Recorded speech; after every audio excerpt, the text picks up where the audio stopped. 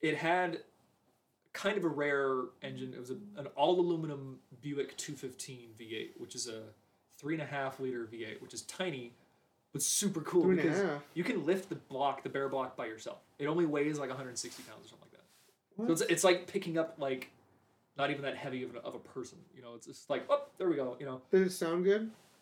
It sounded like a typical kind of like V8. So that was another thing is this car had a bunch of weird stuff done to it. I ended up getting a hold of the guy that put it together, who bought it from. It was like it started off as I guess like this car driven by like a grandma from Pasadena, literally.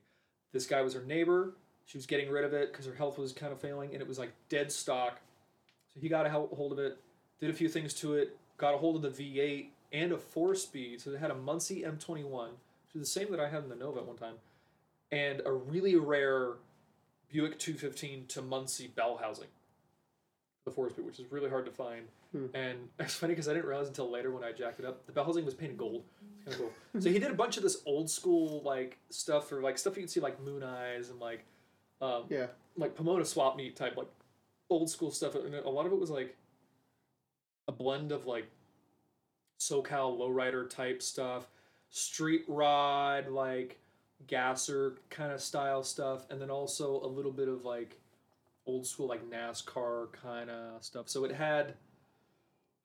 it had that engine, right, which is already like cool period correct kind of a thing, with a Holley intake. Or no, sorry, it was an Edelbrock intake with a Holley carb that was like the perfect like bolt-on match for it. I think it had a mild cam in it too. Yeah, it was like a mild like comp cam. He gave me the cam card for it and stuff. And it had like stock manifolds on it, but it had like a couple things on it. So it had these really cool Offenhauser valve covers that had fins and stuff on them. It was like really, really cool looking. And he had this thing that was called a cool can, an old school, I think it was a new old stock from like the 70s or something. It was called a Moroso's cool can. Basically, the fuel line would go through this little tub. It was a little cork, like it looked like an ice chest, like a little ice bucket. Literally, it was literally an ice bucket. The fuel line coiled through it and then into the engine. So you would fill it with ice at the track, and it would supposedly be good for a few extra ponies, you know, and it was just one of those old school, like, quote, speed parts. The guy never used it, but it was installed and it was hooked up, and he just never put ice in it. But it was like just little things like that on the car. He had, the car didn't come with a tack from the factory, but the Buick Wildcat from like 1965 or whatever was available with what they called a knee knocker tack, which is literally on the console down by your knee. And it was a little tiny little sweep tack. You know, it was only a few inches across, and it just, whoop, you know, up to $5,000 or whatever. You know, I think the whole thing went up to $6,000 or whatever. And it was like, Redline was like a 5.5 or something like that. You know, and it was like, yeah, because, you know, old school cars don't rev high. He mounted that up on the dash in this perfect little spot next to like the cluster that looked like it belonged there. And it even said Buick on it because it was from another Buick. It was just stuff like that. He took stuff from this Buick, from that Buick, and all that. And he did a really good job of installing everything. And he had these metal low back Kirky racing seats, the aluminum ones, without the cover, which usually people have the leather cover, but he didn't have it on it. It looked really crazy cool. It was like this rat roddy kind of looking thing. The guy that I got it from was this young kid. Didn't know that much about cars, but he thought he did. Long story short, I had to get a restraining order against him because he didn't listen to me, apparently, when I explained everything about my car, the 67, when we were doing the trade, and I was like, are you okay with this? Do you still want to proceed? And he was like, yeah. And I was like, okay. He brought it to some guy that he knows that told him a bunch of BS about what was wrong with the car, and I was like, that's not true. That's not. He was trying to say that like it didn't have Vortec heads. He was trying to say it wasn't a 350. He, for some reason, told him that it was a 383, which, number one, that would have been sick. It definitely wasn't, because the block itself is a 327 block, which is a little different from 350, and you can't build a 383 out of a 327 block. I digress. And all this stuff, he tried to tell him that like, oh no, these heads aren't, because Vortec heads are only aluminum, and it's like, what? No, there were no aluminum heads, Vortec heads, except for aftermarket, and those are 100% cast iron, and look at the casting numbers, those are Vortec heads. Like, what? This guy was just full of it. I don't know what, if he really just was a bad mechanic, or if he was trying to screw the kid over or something. The kid freaked out, and he tried to find me, because the car, I didn't want to move it, so he came over to my house to look at the car. So unfortunately, he kind of burnt the hood there. And he tried to find me at my house. Now, this is the week that my dad passed away. I wasn't at school. He knew that I went to Cuyamaca, but I didn't tell him like what class I took. He just knew that I was in the auto program. He went to Cuyamaca and tried to find me. My buddy saw him there and was like, dude, this guy is like trying to find you. And like it appeared that he was trying to like, I guess he said something to him, something like, if he's not going to trade back, I'm just going to steal my car back or something. And it sounded like he wanted to fight me or something weird. It was really like, it was just bad. Now, I made the bad decision to have him come by the house. I should have tried harder to get the car down the road or something. It's whatever. So I ended up getting a restraining order against him, and that was super awkward. And my mom was again pissed. So again, in the moment where my mom was not happy, and again, I felt horrible, obviously, because like I said, my dad passed away that week. Now here's the crappy part: is when he came to see the car, he already knew my dad had passed a day or two prior. Okay. Part of the reason why I was wanting to get rid of the car because I was like, it's just too much right now. I need something that runs and drives. I don't have the capacity right now to do this project thing and like do an engine swap or whatever. I didn't have the tools to be able to do that at my mom's house at the time. All that stuff. So he knew that. He still crossed the line with all this other stuff. He was like, honestly, he was like a spoiled kid. He wasn't even like some like hood guy trying to like fight everything. He was my age, and I think he bought his cars with like his dad's money or something like that. And it is what it is. But so after all that, I was like, all right, I have this car that I can't get parts for because it's a 1-year only body style. It's not very common. It's a cool car, but it's like anything I'd want to do to it would be like custom, like, you know. And I was like, okay. And I just realized that the first 4 cars that I had were all classic cars. Yeah, that's fine. Which brings me into how I got my Nova.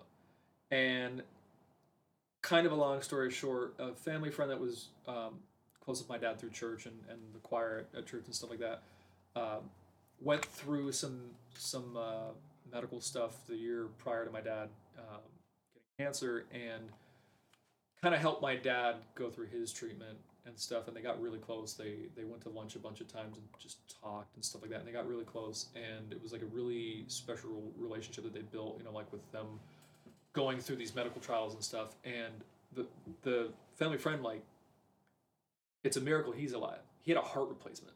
Like, yeah, he lived for like a year with one of those bypass machines where it's like like a backpack thing. With like, he had no heart. His heart removed. That's crazy. Yeah. So he went through some stuff, right? And he kind of like shared that with my dad and other stuff. And my dad wasn't originally like terminal or anything like that, but the condition worsened and got more and more complicated until eventually he passed away. And it was like this crazy. It was one of those things where like it's like a 1 in a million thing where it's like God decided it was your time, you know, and it was like, you know, I don't think he had any regrets in life and stuff like that. You know, he had an amazing family. He helped so many people. He did music for half the diocese weddings and funerals, you know, over the years. So he knew so many people. So many people knew him. He used to joke, "Oh, I'm a minor celebrity." He literally was. There was like 1,800 people at his funeral. It was standing room only in a very large church. I wasn't even expecting that, and I knew that he worked at a big parish, a couple big parishes. So I was like, okay, you know, there's going to be a few people at the funeral because they all know him. You know, he's well known. My family's well known because my grandma's worked at the one church for like 50 years, literally. She's been the liturgical minister forever. She's always the one organizing baptisms, weddings, organizing like the schedule for masses and stuff like that, organizing the Eucharistic ministers and stuff like that. That's her job, full-time job. Everybody knows her. This is her son. Everybody knows him too. Like, this was a big deal. It hit a lot of people really hard. And but so he got really, really close with my dad, and after he passed away, he actually approached my mom originally, and she was like, "Hey, like, so-and-so wants to talk to you about something. I think you're going to listen to what he has to say." And I was like, "What?" She's kind of being cryptic. So I talked to him, and basically he was like, you know, I really feel for you and your family, and especially you. You're the, you know, like, I have an older sister, but you know, I'm the youngest boy. You know, it's like you're kind of like the man of the house now and all that stuff. And I know you're really into cars and stuff.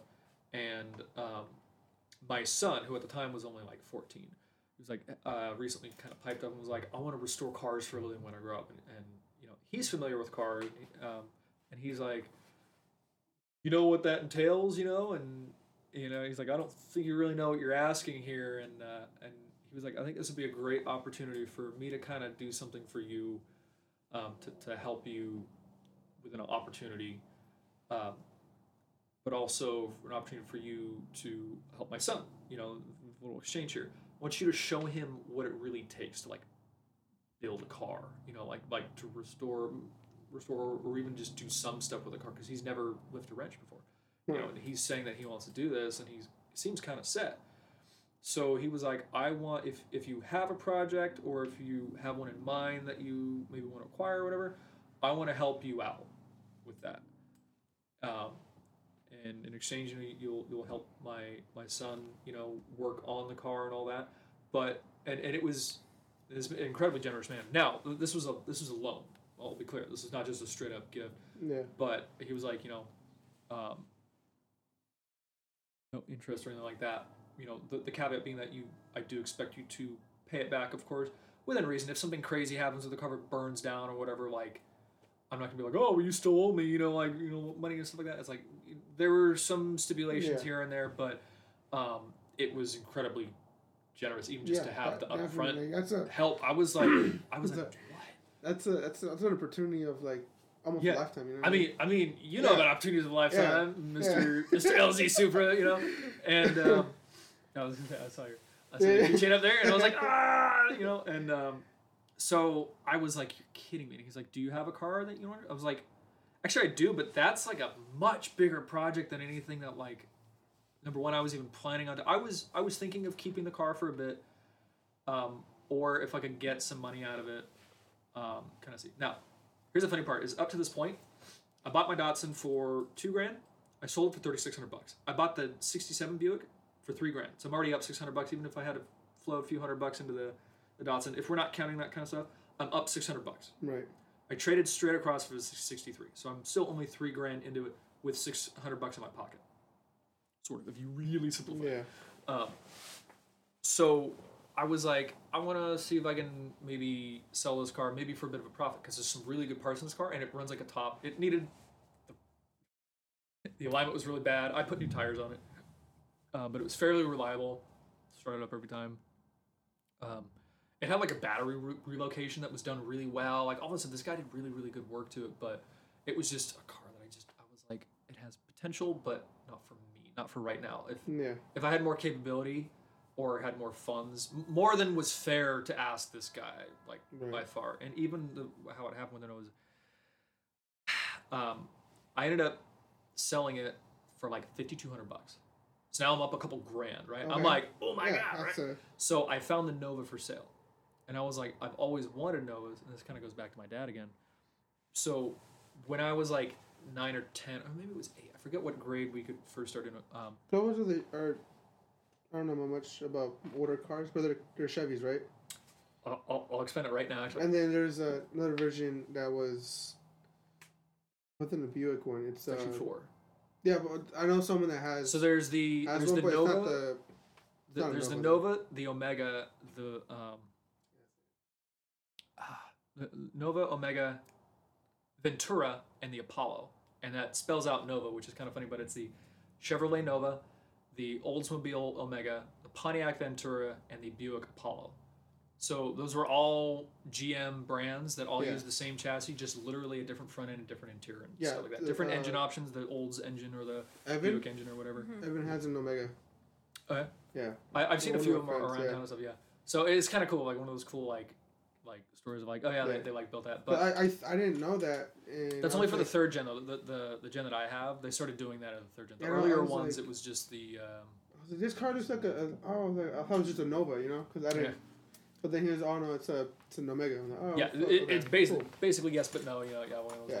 So back in the day, my sister and some other people in her like homeschool, like kind of like not class because it wasn't a class, but people that we knew locally that were also Catholic homeschooling families.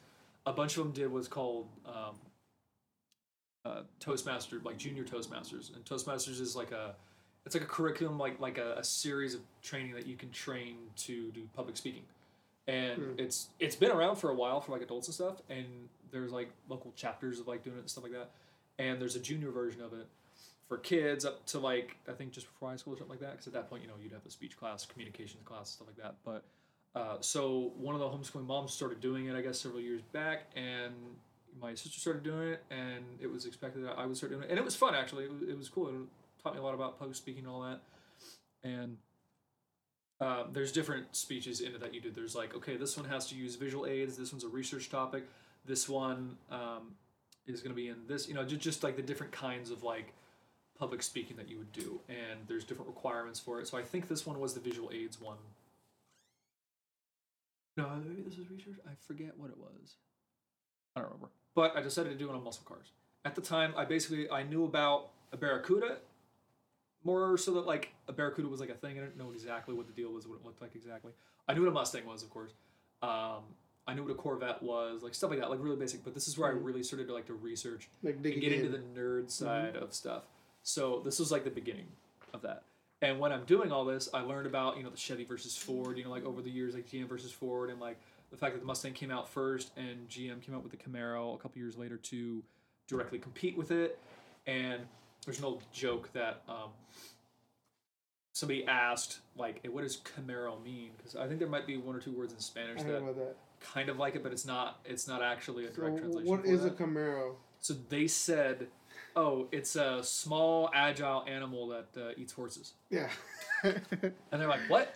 And it's kind of weird. And that's also where I learned the concept of the, quote, muscle car and how it started and all that. And that's kind of like how I started my speech. But, like, the Pontiac GTO was viewed as the first, quote, muscle car, like the first real muscle car. Basically, there were family cars and stuff that had V8s and stuff like that, even performance versions already, and it had been for a while.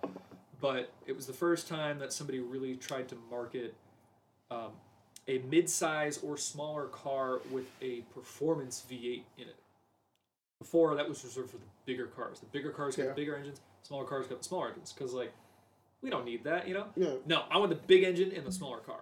That was, like, revolutionary. Trying to go fast. Yeah, people were like, what, And this is before you get a big block in a Mustang, like all this stuff. It was right around when the GTO came out. It was 64, 65. I can't remember. 64 was the first model year of that generation, when the GTO became a thing. But the really related tangent. You know how like a C6 Corvette has a transaxle where the trans is like in the diff. So the Pontiac equivalent of like my 63 Buick. It's called the B body chassis back then, or the Y body. B body was the full size. The Y body eventually became the chassis designation for the Corvette, which is kind of big. But this is before then. It was kind of like a weird thing where they like reused Y body for the Corvette, but it was only like for a little brief time. But the Pontiac version, which is for a lot of cars now. I think. For like designations like that, like my Nova is technically an X body, so the Nova, the Omega, the Ventura, those are all X bodies. The Camaro and Firebird are F bodies. The Impala, the Biscayne, all those full size ones are B bodies, like stuff like that. But that's like GM's version. Yeah. And then there's A body, which is the Chevelle, but there's also Mopar A bodies, which is like I think the Duster. Or no, that's a B body. The A body is like the Charger and stuff like that. Okay. There's a lot. There's all sorts of like stuff like that. But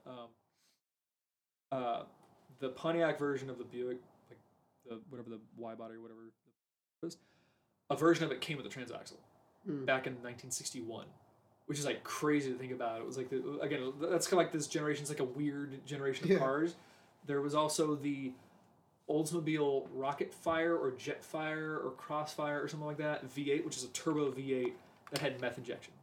It came with a bottle of, they called it rocket juice, and you added in. You bought it from the dealership in these glass bottles. And you poured it in the little reservoir in the tank, and it was meth injection back in like 1962 with like a turbo V8. It was like the weirdest thing. Now it only made like 260 horsepower, but it was like, what? It was like a 3-point-something liter engine. It was just crazy. Yeah. So I ended up selling my Buick for like $5,200, and I remembered back when I was doing this speech that my dad was like, oh, Camaros and stuff are cool, but I've always wanted a Nova. And I was like, what the heck is a Nova? He's like, you don't know about the Nova? So he started telling me about, I always wish I had one. He had a Chevy Vega back in the day, which is it's like Chevy Vega. Kind of like a Pinto, but the GM version, right? Oh, better than the Pinto, probably, but didn't do very well. Fun fact about Vegas is they were designed to be able to be transported nose up on a rack in a train car. Huh. That's how they transport them. Kind of a useless thing because they never They did it, but not enough to like justify engineering it to be able to do that. So like all the fluids and stuff that would be filled up halfway, and you could turn it on its nose, and none of it would leak and stuff like that. That's pretty cool though. Just things like so you could take these cars out, put them down, and drive them away with half their fluids or whatever. And I don't know. I think you had to top off oil or something like that, but. It's a fun little tidbit, right? Yeah, and cool. He was like, I always wanted a Nova.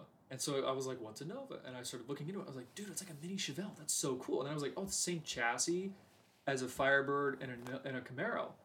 That's really cool, too. And, like, those are capable cars. So, like, why isn't the Nova more popular? Yeah. And it kind of is popular. And they sold way more of them. It's like... Back in the day, it was the equivalent of, like, a Chevy Cruze. It's like you it's not popular because... You didn't know about them. Now that you figured it out, it wasn't popular popular, as it opens a door. Yeah, any Joe Schmo off the street knows what a Mustang is. Yeah, but it wasn't nearly as popular as like a Nova. And I'm like, why isn't it? It's like it's the same car, isn't it? And as I got into it and learning more, it's like, well, the body's a little bit bigger, it's a little bit heavier, and the options weren't quite as good. You know, like brakes and other stuff. But there was an SS version. There were a few other even crazier versions. You could get a big block for certain years, like all this cool stuff. And I was like. These are really cool cars.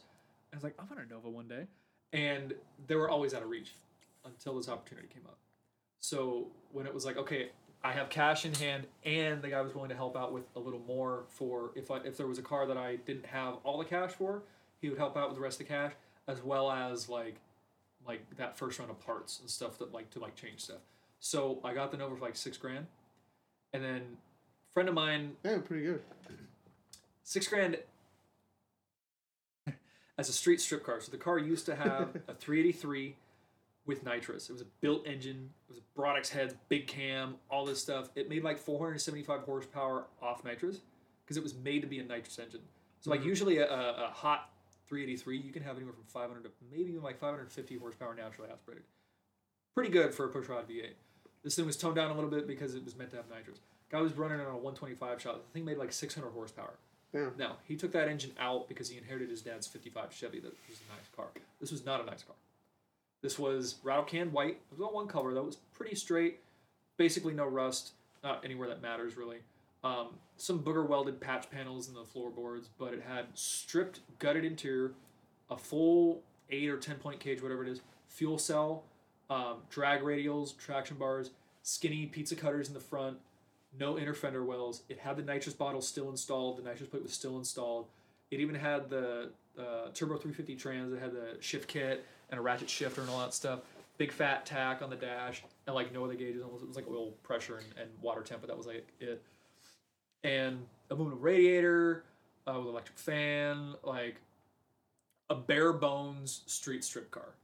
That he took the Baronin. He said it ran like a 7 flat with like it had a limited slip aftermarket axles, and he was like, yeah, there's like a really conservative gear. It's like a 342 rear gear, and it's like that's pretty cool. Like not even trying. The thing ran like a 7 flat, which in the 8th mile equates to like I think it's like a 1090 or something like that, or like a low 11 in the quarter, which is fast. Yeah. He said we went like almost 90 miles an hour in the 8th, which is fast, you know. So, and it passed tech for all that, you know, and he brought it a few different times. I have a picture of the car when it still had, he ran a 125 shot out the hole. So ran a launch, 125 shot of nitrous with a stroker small block. And I have a picture of it that he gave me of it at Verona with the drag radials on it. Not even full slicks, drag radials. Pulling the left front tire off the ground.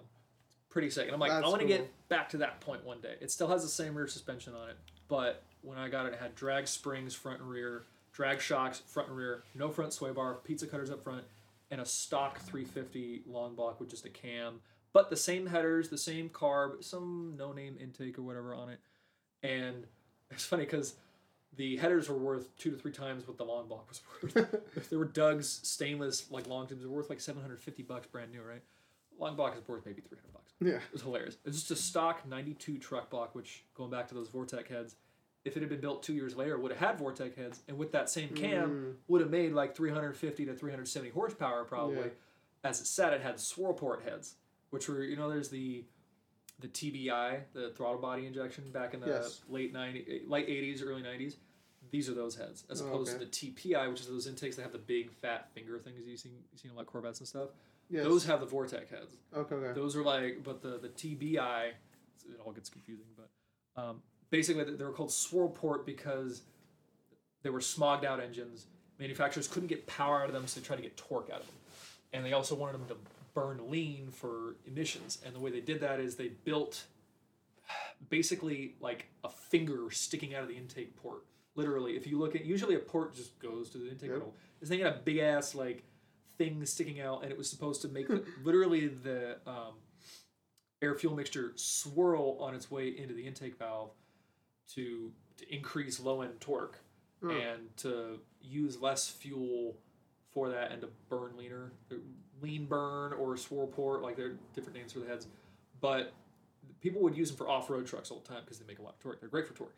That when I got that car, it was right before I started working at JBA, and I actually was able to put it on the dyno for one of their events they were having. They let me toss on the dyno. I think I got 2 runs, so I still have the dyno sheet from it. It made a whopping 224 wheel horsepower, which is about 265-ish crank through an auto, which is like okay. And it was a hot day, and I think the timing was turned down. So like, let's say on its best day, it was 250. 270 crank, maybe 230 wheel. Not good. But it made 300 foot-pounds at 2,600 RPM. And the thing weighs like nothing. The thing weighs like 3,000 pounds with me in it. Yeah, it looks very light. Give or take maybe 100 pounds. I still haven't been able to weigh it exactly, but I had it when I was at Quemaca. We have a smog dyno there, which has a scale on it. And the rear end weight with me in it, I did the math based off the stock like rear end weight. It was like 150 pounds lighter. And I was like, dude, stock these things only weigh like 3,150 with a 350 full interior and all that. And my car doesn't have that. It does have a cage, but it had an 8-gallon plastic fuel cell, which is like nothing, and had no front fender wells, which are big steel things. Those aren't there. Aluminum radiator, no power steering, no AC, no radio. I finally took the heater core and the blower mounter out today. Actually, it was still installed on the car, which is kind of funny up until this day, but. It's like the last thing that was needed to be pulled out. There's no interior panels at all. The only thing that's in the interior are the race seats, some rubber mats, which are like tiny little mats, and the dash, which is stock steel dash, not the lightest thing. And it had like a dash pad because the top of the stock like rubber pad is like split apart, and it's like whatever. I might flock it one day. Well, I don't know. I think it'd be kind of cool, but for now I'll just leave the pad because you bought like a plastic dash cover, no? For gauges? So for the gauge cluster, it's ABS molded. It's real nice. It looks nice, cluster thing, and it makes it more like a Camaro, like SS kind of cluster, where it has like the big speedo and tack, and then the other auxiliary gauges and stuff. I'm really excited about it. But I didn't want to invest in a really expensive 5-inch speedo and tack yet, and I still have a tack that works on the. It's just mounted on the column, like a little little race tack thing. And I don't have any sort of speed sensor on the car. So it'd either be a GPS tack, which I'd rather have a wheel speed sensor, because I like to know wheel speed as opposed to just GPS speed. Different. GPS speed's nice and all. I have an app on my phone that actually does that. Yeah. It does it about as well as a GPS speedo would anyways. I did that with the E36 when I broke the speedo. Yeah, you have it's off by like 2 miles per hour. Is it this one? I think so. Or is it similar to that? Yeah. It honestly works like something similar to that. Yeah, but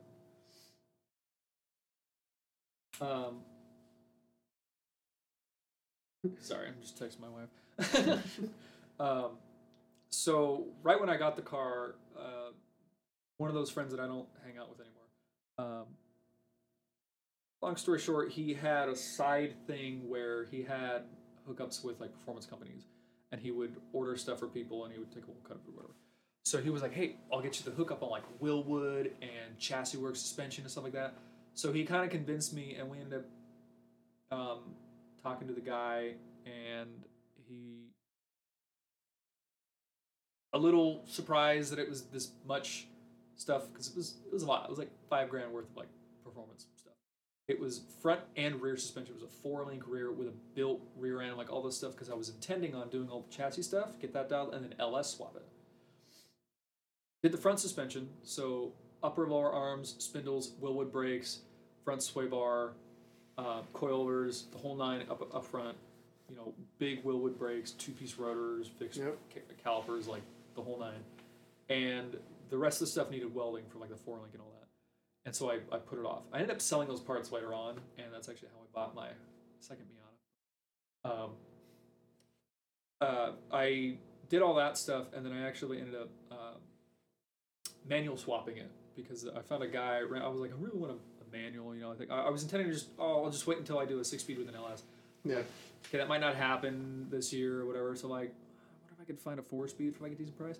I ended up finding a guy on Craigslist that was like, I have a Muncie 4-speed, the bell housing, the flywheel, the clutch, all this stuff, shifter. I want to trade for a turbo 350. And I was like, me. I was like, I don't know why this guy would do this, because a Muncie M21 is worth like $1,200. That's how much I sold that transmission for a year and a half ago when I did the swap and pulled it out. No, I think I sold it last year because it was a little while after I took out the engine. I took the engine out when I had a confirmed buyer for the engine. Right, and then I sold the trans the next chance, but it took a little bit. But I sold it for $1,200. A turbo 350 is only worth like $300 to $500 maybe. And yet this guy wanted to trade straight across, and I was like, cool. There's nothing wrong with it. I was like, cool. I did have to buy a different flywheel because the engine that I had was a later engine, and the one that he had was old pattern and stuff. And I got a new clutch that was like, I think it was like South County clutch or something. I hooked it up, and it was like $180 for like a clutch kit, which is, I think, like a C4 Corvette clutch, basically. I was like, cool. So I've been tooling around with it like that for the last couple of years, mostly like that, with the front suspension done. Still all the stuff that was done to it before, so gutted with the roll cage and all that stuff. I put a better driver's seat in it because it had these cheaper, quote, race seats, but they were not. They were like... Were they just like the small, like they're like very tiny? No, they were... If you look up Scat Pro seats, they're like $100 each. They're meant to be like lightweight. I wouldn't call them unsafe, but like they're nothing. Okay.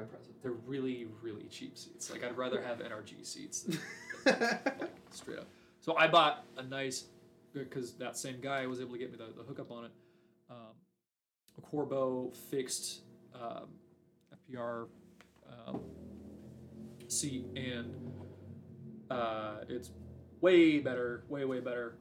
It's mounted okay. Eventually I'll redo the mount on it, and eventually I will get a semi passenger one, because I want that one on rails so I can still access the back seat and have it like reclining so different people can sit in it and all that. But it's like a $500 to $600 seat, you know, so it's like, well, I don't need it yet. I needed the driver's seat much more than I needed that one. So but then I got the absolutely crazy idea to engine swap it because I wanted to LS swap it. I bought an LS for it a few years back, and I was going to swap it, and it got stolen. And that is this whole other long story I won't get into. Yeah, somebody stole an iron block LS off of an engine stand in my front yard that was covered. Yeah, I remember that. I remember. Yeah, so big deal. Called the cops, all this stuff. I remember that happening. Part of the reason why I don't talk to those people anymore is I'm pretty sure they knew something about it. Even if they didn't have something to do with it, it seemed like they knew something about it, and nobody ever seemed to really want to own up to anything. And there was a bunch of other stuff going on too that was kind of more of the same, but this is the most serious thing, and I was like, I'm out, can't do this.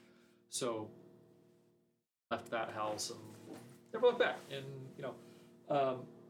so that didn't happen. And I was like, do I buy another LS? Do I put a better top end on this engine? Because the bottom end actually it was a 4-bolt main 350, which is the best starter you can do.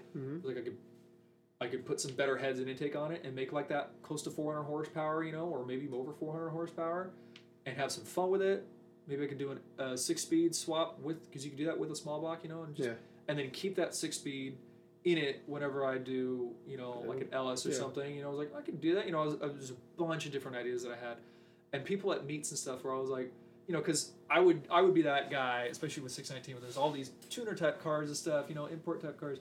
I roll up in a 1971 Chevy Nova with a roll cage, and like all this stuff going on. People are like, "What?" Even before like all the more contemporary mods that I've done to it, you know, since I'm with the green headlights and stuff like that. And people were like, "Oh, you should put a Jay-Z in it." And I'm like, "You're an idiot. Go away," or whatever. And then I looked into it. Yeah. And I was like, "So I'm sure people somewhere have Jay-Z swapped like a Camaro or something. It's the same chassis, right?" Well, I found a guy on a forum way back in the day, not way back there, but like 2008, 2009, who had done it, and it was like, yeah, it was easy. I was like, what? I thought about it. I was like, My car is an original 250 straight six car that somebody back in the day put a V8 in. Yeah. Screw it. Let's look into this. So down the rabbit hole you go. Camaros came with straight sixes too. People know this, but the base engine on a Camaro actually was a straight six. Same thing with Firebird. Same thing with Mustang. There are way more straight six Mustangs out there than V8 Mustangs. Yep. But for the Camaro, it's the opposite. They also sold like a tenth out of Camaros versus Mustang. Basically, the guy was like, "Yeah, I just needed to get a rear sump pan, which is what was on the Supra or the SC300." And I was able to make some like plates that allowed me to bolt it to the stock. But you put what? Mounts. It's a 1J, right? I bought a 1J for it. So I when I was like, okay. Don't remember. Like non-VVTI, right? What? Non-VVTI? It is VVTI. Yeah, so, mine isn't. Yeah, I went back and forth, and it ended up being a little bit cheaper. And because the bottom ends are the same on VVTI versus non-VVTI. And you got it when I got it right. So I bought the engine March 29th or 30th. So it's funny because when I decided to do it, I told myself, okay, and this was like some 6 months before. I was like, I gotta save up a little bit, but by my birthday, I want this 350 out and a Jay-Z in hand. On the 29th, I believe it was. 28th, 29th. Basically, the Saturday before my birthday. I think my birthday was on Monday. I want to say the Tuesday was my birthday was. The Saturday before, I confirmed the seller. Was like, okay, you're confirming. I'm going to pull this engine out tomorrow, and you can pick it up on Sunday. Yes? He was like, yes. Cool. That's exactly what I did. I pulled the engine in about 8 hours by myself in a garage smaller than the room that we're sitting in right now. Like, no joke, it was much more narrow. I wish my garage was this wide at the time. This is like a car and a half wide, I think. Yeah, mine was like, for my car, it was like, because it's kind of a wide car, you know, older cars. It's not as big as a Chevelle or whatever, but it's bigger than like a Camaro, you know, or something. So, pulled it by myself, and I was actually really proud of myself. I was smart. I took the whole front off first, because you could do that. Kind of like BMWs, you can take the whole thing off, just like the frame rails. But you can actually, I think you get more access because my fenders come off too. Yeah. That's how it's sitting right now. You know, if you saw my post, but I took the. I think I saw it. It was like nothing under there. Huh? It takes like 5 minutes. Really? Mostly because there's not a lot on my car. Yeah. So there's literally 2 upper bolts, 2 lower bolts, and then 2 front bolts on each fender. Boom. And then there's 2 fat bolts for the core support. That's it. That's it. The whole front end is up. And then there's 2 bolts on each side for the hood. I took it all off by myself earlier. It took me like 15 minutes. It was great. It was harder to take the hood off because I had to hold it while I was under it, and then move to the other side, hold it, and then awkwardly pick it up, but it wasn't even that bad. It was like, okay, cool. So that Saturday, pulled the engine, sold it to the guy that Sunday, and then the next Monday, after work, because I used to get off at like 2:30, I literally went from work, borrowed one of my mom's vans, and took the seat out, went straight to the importer and showed this to a friend of mine was able to get me the hookup with.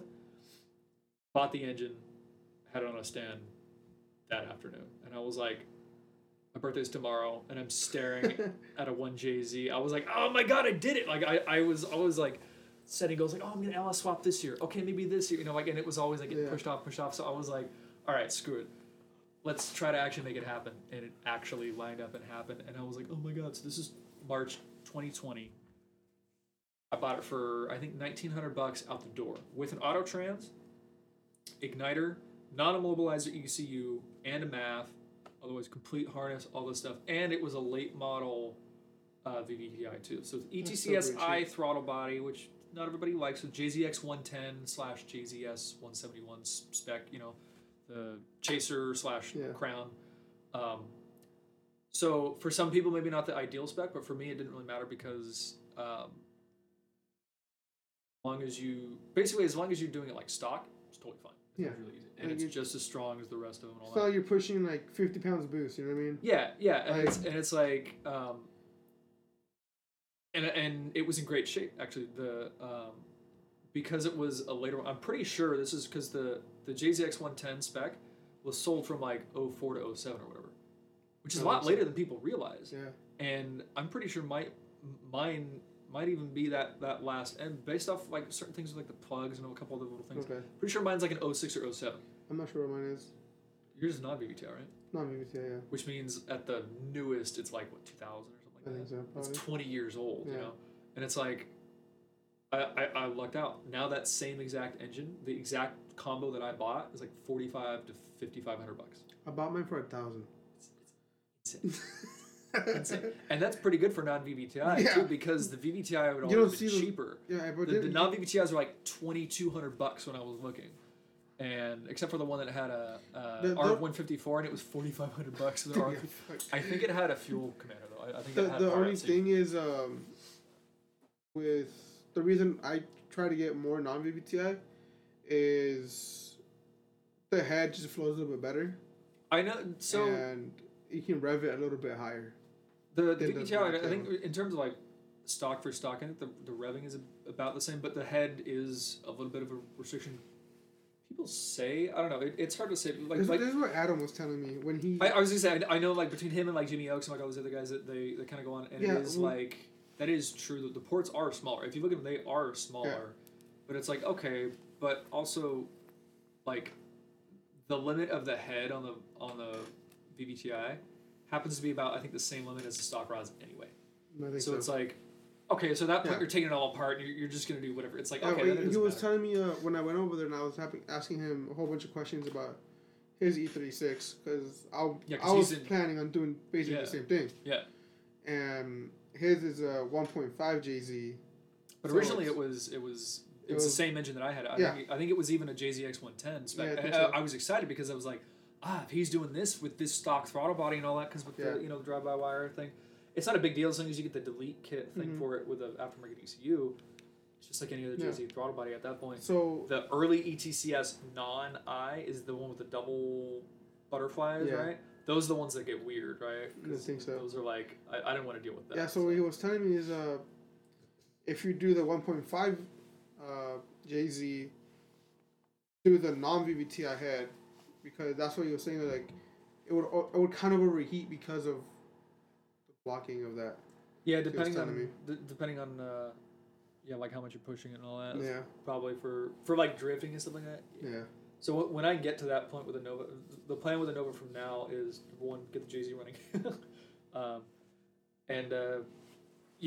As it sits, I have a bunch of little things for the engine, but it's basically a stock 1J VVTi, so stock turbo.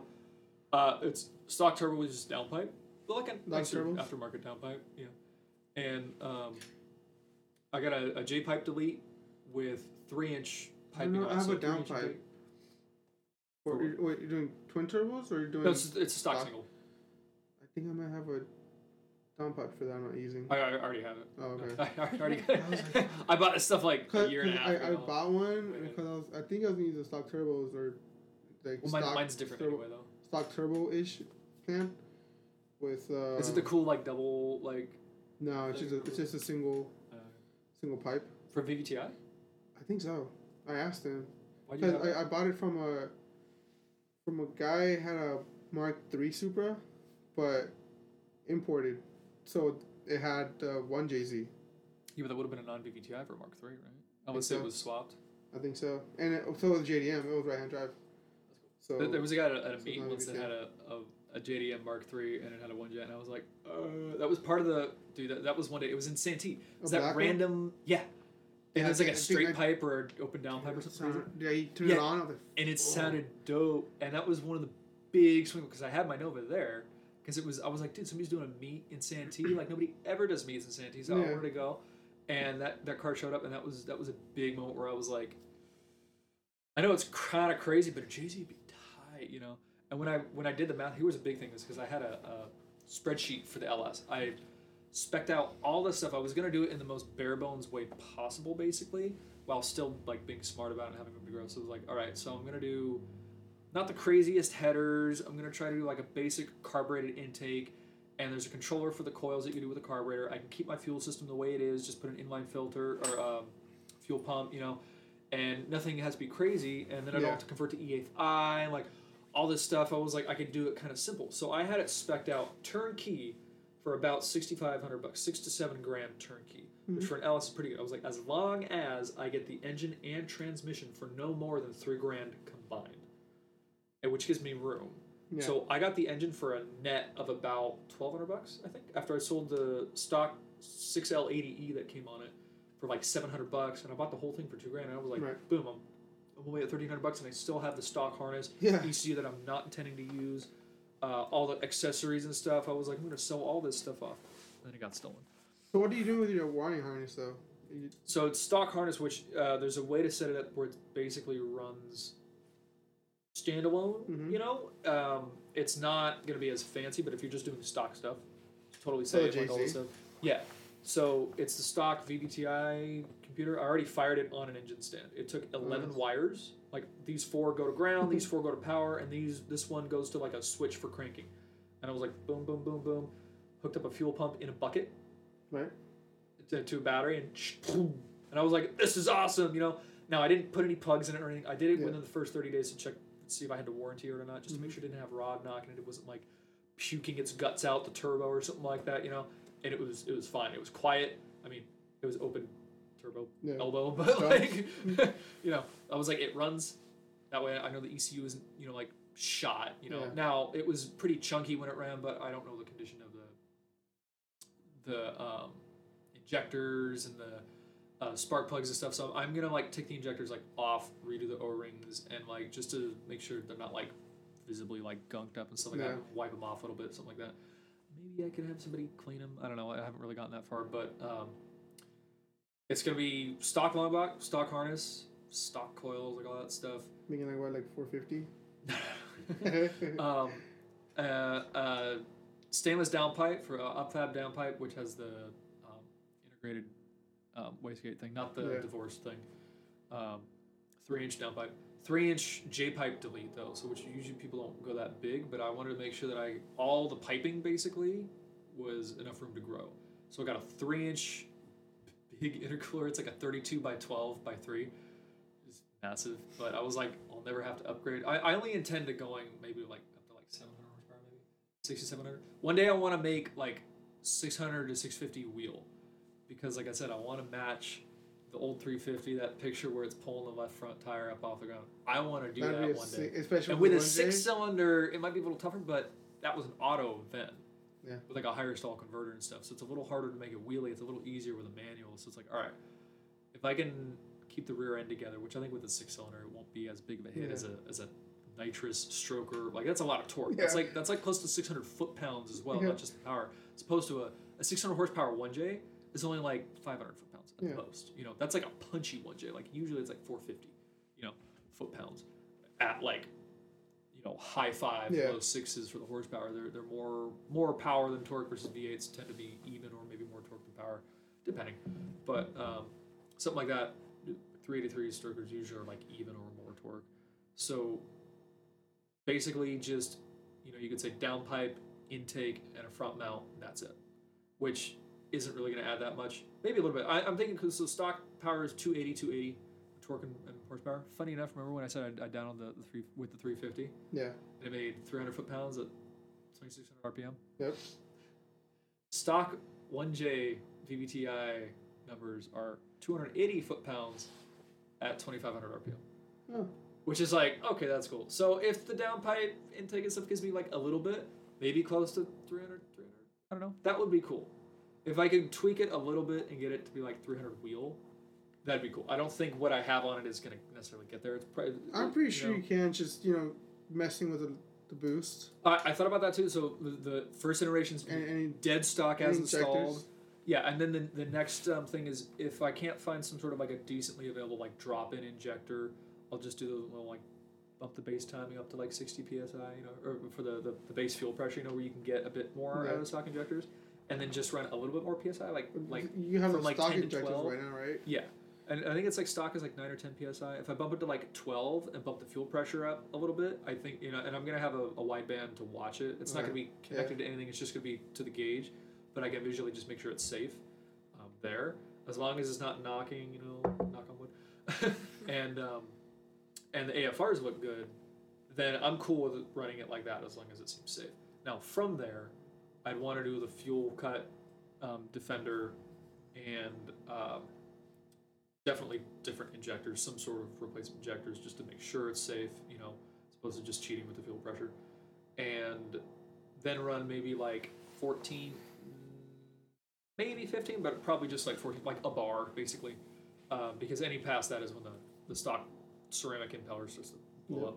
So from there, it's like I don't really know what I want to do from there, because after that point, I want to get aftermarket ECU and a nice standalone harness and all that, and I also want to do a whole new chassis harness, because the harness is currently 51 years old and it looks like it with the crusty harness. Yeah, like, it's not like a total mess, like it still works, but a couple things here and there is like, if I add more stuff here and there, it's just gonna be a mess. So, and I'm not using most of what the stock chassis harness has anyway. So I want to get like a stripped down like race harness and have like nicer connectors and like more modern stuff, and all that stuff. Because I literally only have lights and like the ECU, that's it, and the fuel pump and fans, and like that's it. I don't have much. I don't have anything crazy. Everything that I've added on has been LED headlights, LED, like the interior, all low draw stuff, so like it's fine for now. But going forward, it's gonna be like all the engine stuff I'm adding, the electrical system. I'm having a coworker that's really good with electrical, helping me to like design. He's not like an EE, but he's almost like an EE. He's pretty good. He used to do wiring and stuff for his job. He's helping me spec out some stuff with like relay, like setup and like all this stuff to where because I had to relocate the battery to fit the intercooler piping and other stuff in the engine bay. So that gives me the opportunity to overhaul the electrical system kind of. And I'm basically going to run the stock chassis stuff for like the fuse box and like all that stuff for the lights, all that kind of junk. But the engine is going to run on its own stuff. It's going to have a new fuse box, new relays, new wiring, new fuel pump, fans. All that stuff is going to be on its own dedicated kind of thing. They both get power from the battery, of course, but from there it splits off to the chassis and then the engine, as opposed to them being kind of like integrated before. So the key is not going to turn the starter over anymore. It's all going to be on a switch panel with a push button and all that. Which I found a really cool piece from Speedway that I have a tunnel piece that's made for like a T56 swap that I needed to cut the tunnel anyway, regardless of whatever transit. It was either going to be a CD09, a T56, which is way too expensive to actually get into, especially for a JZ. I was like, okay, well that's not happening. Or I was looking into the BMW 6-speeds. The ZFs. And that's what I went with. That's what I got. The late model ZF 6-speed. Well, I think you have a different one, don't you? Well, I have it's a ZF, but it's 5-speed or 6-speed. Okay. Is it like the earlier one, like a 330i or? So 335i. Oh, that's the same trans as me. Yeah, mine's from a 135i. The GS6 53BZ. Yes. Yeah. Oh, what did you get an adapter for? How much did you get it for? The trans? Yeah. 660 or something like that. That's same. Yeah, so eBay. And mine only has like. I got it from Craigslist. I got one at 800. And I say all the info. I got paperwork from LKQ for mine. Oh, really? And it's like 66,000 miles or something like that. I was like, cool. 2009. I'm not sure how many miles, but my friend, he's a big BMW like nerd. He said it looked. So he came with me. He came, looked at it, and he was like, the numbers match up, everything else match up. Doesn't look that dirty because it's been cleaned, but it's the same with mine. Yeah. Went through the gears, spin day, everything. It sounded good. Yep, the same with mine. It's funny because I forgot about the linkage. It flips, so like I'm used to. I was sitting there with like a screwdriver through the shift select thing, and I was like, all right, left forward is first, and then down is second. I was doing that, and I was like, where's reverse? Where's reverse? And then it took me long. I was like, wait, it's backwards when it's just this part because there's no rod connected to it, which moves it the other way. I was like, oh god, and then I was like, there it is. Okay, we're good. Like I was like back and. Left and back instead of left and forward, If you gotta push it extra. Yeah, but I was going forward, but I was oh, but if it's just off of the rod, I wouldn't even think about that. I was just be like, man, this trans broken. Yeah, I freaked out for a little bit, and I was just like, I'll come back to it later. I'm not gonna think about it right now. Yeah. I just get out and push the car. I'm chilling. I messed up big time with that and it's funny because I knew this was a thing, and I thought I didn't read the fine print. The first trans that I bought. All-wheel drive. Oh. I messed up. And I was like, damn it! They ended up... Funny enough, LKQ has a vocation in Sorno Valley, in Mira Mesa, actually. Do they? Right down the street from my work. I didn't even know that. Yeah, so I was able to drop it off there for return instead of shipping it back, and I was like, yes. I had to kind of schmooze them up a little bit. I kind of called them on the phone, and I was like, can I please do this? And they're like, we don't usually do it. I was like, but I work right down the street. You bought the trans online? From eBay for LKQ's. eBay. Oh, okay, okay. Yeah, their eBay store. Oh, nice. And that's where they were like, oh, blah, blah, and I was like, guys, it's just going to show up. It's going to ship from my house to you anyway. Like, come on, you know. So they were like, okay, and I was like, yeah, I just saved you like a $70 like shipping fee, you know, or whatever. Yeah. So it worked out there. I bought the right trans the second time. It was funny because it wasn't like it was, because you know, there's always stock photos and it never shows the photo over. But the part where it says 335iX all-wheel drive was, if you click full description and you scroll like all the way down, that's where it said it. Otherwise, it said 335i in the title and all this other stuff, and I was like, looks good. It should have been 335iX. No, and it even says, and it's also GS653BZ. It's still the same thing. It's just the tail shaft is different. Yeah. Well, it's not a tail shaft, but you know, whatever. Oh crap! So that really sucked. Okay. But got the right transmission. Do you have an adapter for yours? Not yet. I go for the PMC. That's the thing I'm going for. That's one that I got. Yeah. I kind of went back and forth on whether or not to get the more aggressive clutch or not. I opted for the basic clutch, which is, I think, an E60 M5 OEM spec. The 5 Series. Which is a Sachs full-face organic. Yeah. But it's like, well, the M5 is like a 500 horsepower. Like, that'll be fine for me for a while. Yeah. And it'll keep it a bit more tame. Because I've had a 6-puck before. With that JZ, I just want to make like 450 maybe. That's fine, yeah. Now with like clutch kits and stuff like that, I would be like, we'll see. That was another thing. It was like, well, by the time I'm at that horsepower anyways, I'd probably wear out the first clutch as it is. So I'll save a little bit of money getting the more basic one. I've had a 6-puck before, and I know it's like, you know, it's like more aggressive. And I was like, I know with my setup, here's one thing about my car that is unique, is because I have a straight axle with leaf springs versus every other car that's usually getting a JZ in it, it has IRS. Mm-hmm. So you just adapt your thing to the Guibo or whatever, and you're good to go on like those 6-speeds and stuff. Yep. For me, I need a slip joint because I can put a U joint, because I got the flange from Drift HQ that converts the Guibo, deletes the Guibo to solid flange, and you can put a U joint, a bolt-on U joint flange on it. It's like cool. And you just touch the delay valve. But then, and I've been thinking about that too. But also, if I have a slip joint in it, that might be enough. I gotta look into it. I would still gotta look into it. Touch the valve. Yeah, because I remember LC breaking his stuff, you know, and all that. I was like, and I think he still had a Guibo when he broke it the first time. I think he did that, just to be safe or something like that. But I think the first time he didn't. He had the solid thing. Oh, did he? But I go back and forth. Yeah, I gotta figure out. It's like, well, I don't want to break a trans. Like that would really suck. Now it's less like I break that trans, but I was like, I don't know. So we'll see. It'll work out. I'm gonna try to see if I can talk to people, but basically, if you look at like an S197 Mustang, the facelift that had the first gen Coyote in it. Yeah. Basically, that's the kind of drive shaft I'm gonna have, where it has a U joint with the flange, a slip joint in the middle, and then it has a live axle just like the Mustang. Now my axle will swing a bit more because leaf springs move on a curve, versus like a Mustang has a 3-link, so it's still kind of a curve. It's more like an S curve kind of, but it's a much smaller curve versus mine's like an actual arc. But it's not like I'm an off-road truck or something where it's like articulating a bunch and all that, so I think it'll be okay. Also, I'm planning on lowering the car a bit more. What do you use the car for? Just straight line? Probably more straight line than anything else. Kind of like street race kind of things. Some drag racing. Yeah. I do want to do some autocross and stuff like that. Eventually, it'd be really, really sick if I could drift it. But that's like kind of pipe dream. Like maybe you gotta change all the whole suspension. That's the thing, is like it's a much different ballgame at that point.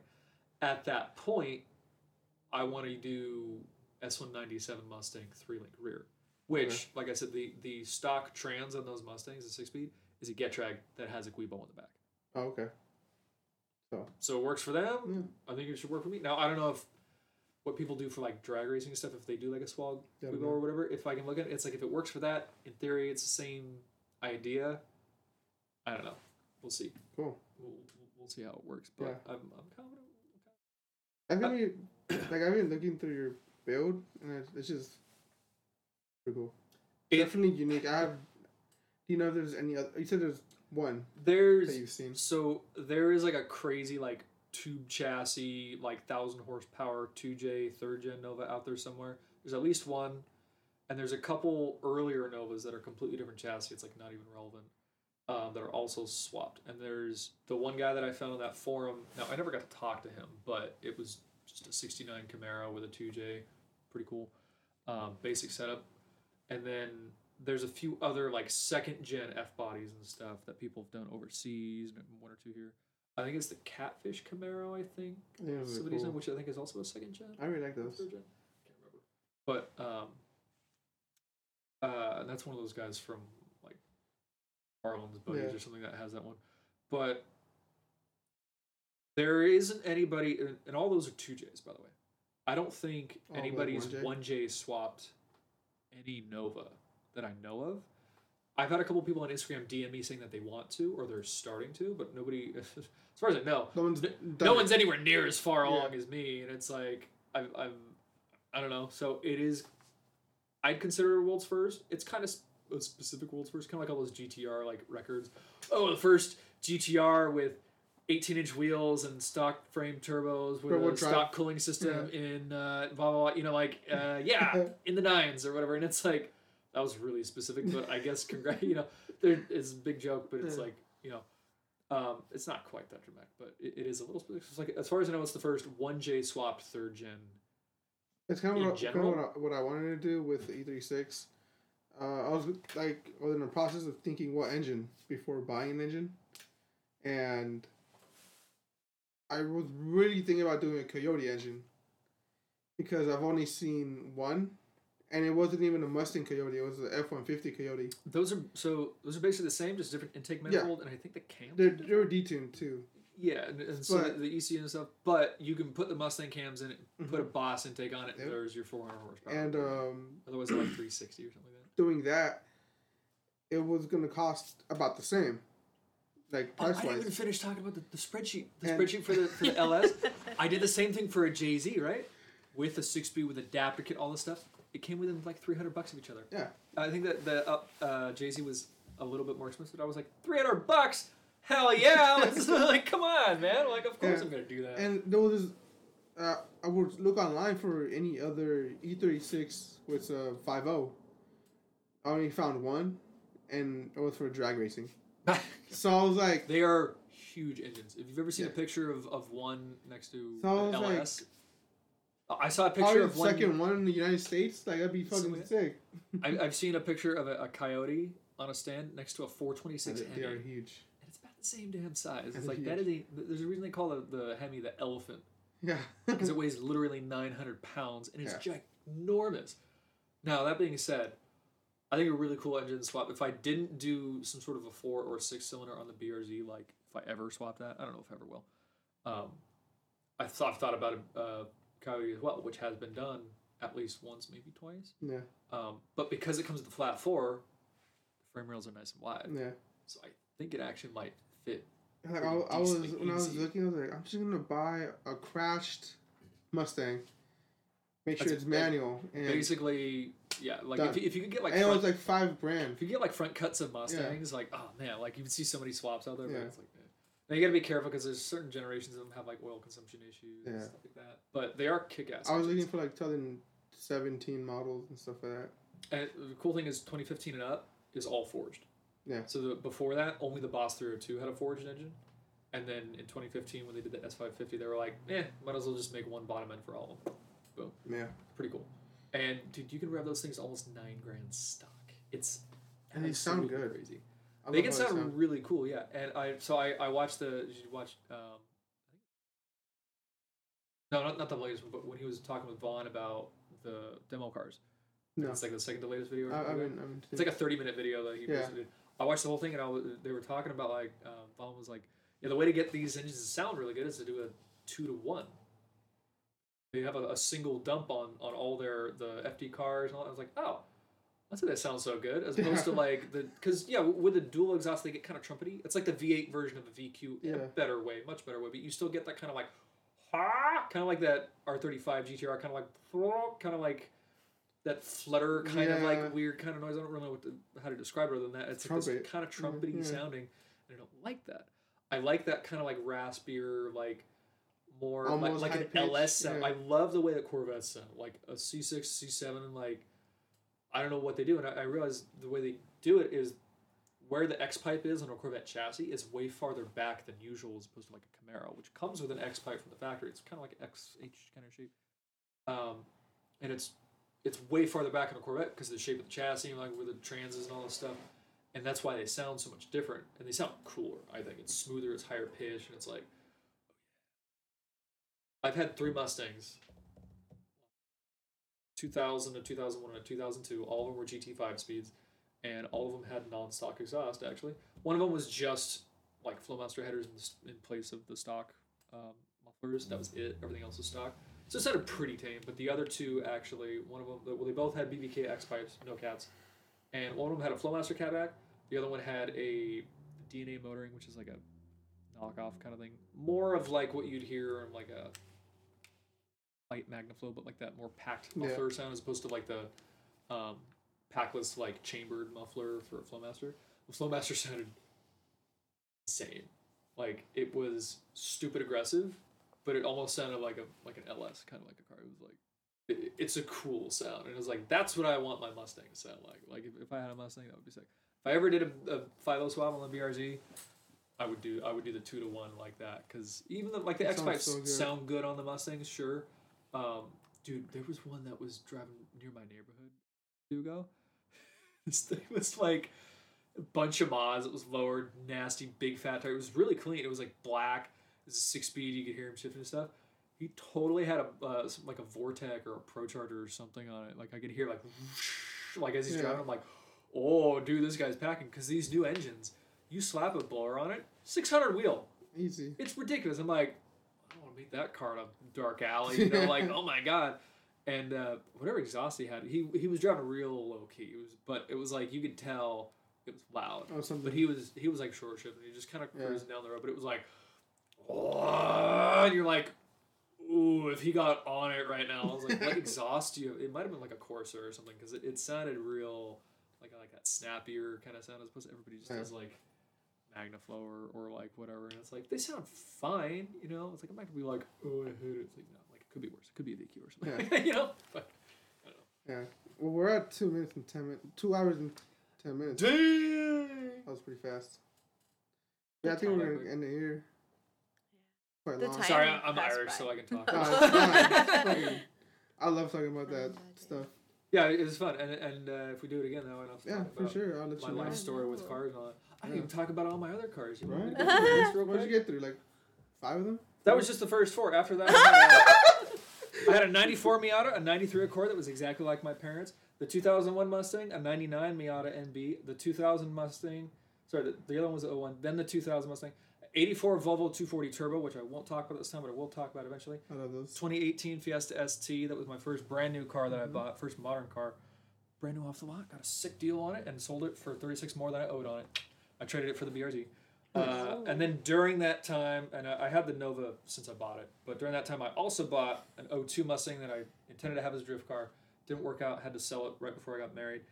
And then last September, I traded the Fiesta for my 2017 BRZ Limited Performance Pack. Yeah, with Brembo brakes and all that, which is my current daily drifter. You should come with us to AVS on the 5th. 2 weeks. Dude. I mean, come to watch or something. I don't know. Yeah, I might. I'm thinking. I ended up getting like 5 or 6 other people to come, either to watch. Like one of my coworkers is gonna drive. One of my coworkers is gonna come to watch. I really do. I'm. A buddy with a C6 is gonna come drive. I'm gonna come out to the track this year for sure, though. I just need transmission swap this E46. Just need. And coilovers, and I'll do. Literally start there and maybe some cooling system stuff, but like start there and then I really don't need much. What's the plan? You're gonna get a 6-speed forward or something? Already, that's 6-speed. They have. Oh, you're gonna do the GS6? Yeah. I don't know if I've seen that. There's the flywheel. Oh, okay. Change the flywheel with PMC. So I already looking into it. That's cool. So are you gonna get another one for the JZ? No, I'm probably. No, you're just gonna leave it in there and then just. Leave it in there. Yep. Does it use stock mount and all that? I think they all use basically the same. I think so. I have a stock BMW cross member in my car. So I made mounts that just connect that little cross, because that cross member is only like 1.5 feet long, and my tunnel is like 2.5, 3 feet wide on where the subframe is. So I just made some like 8 or 9 inch brackets on either side that connect that cross member to the subframe. There you go. That I didn't have to mess with trans mounts because they're at an angle, and I was like, I don't want to have to engineer all this weird stuff. So boom, stock BMW stuff, and I can get solid mounts if I want. Next. There you go. Cool. Well, that's TJ. Sorry. You do you. It's cool.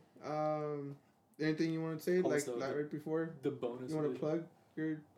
Follow me on my Instagram at @new_spin, and if you like, I post decently. Updates on your the Nova all the time, which I love, and drifting stuff with the BRZ. I've only gone to the track a few times, but I'm getting better.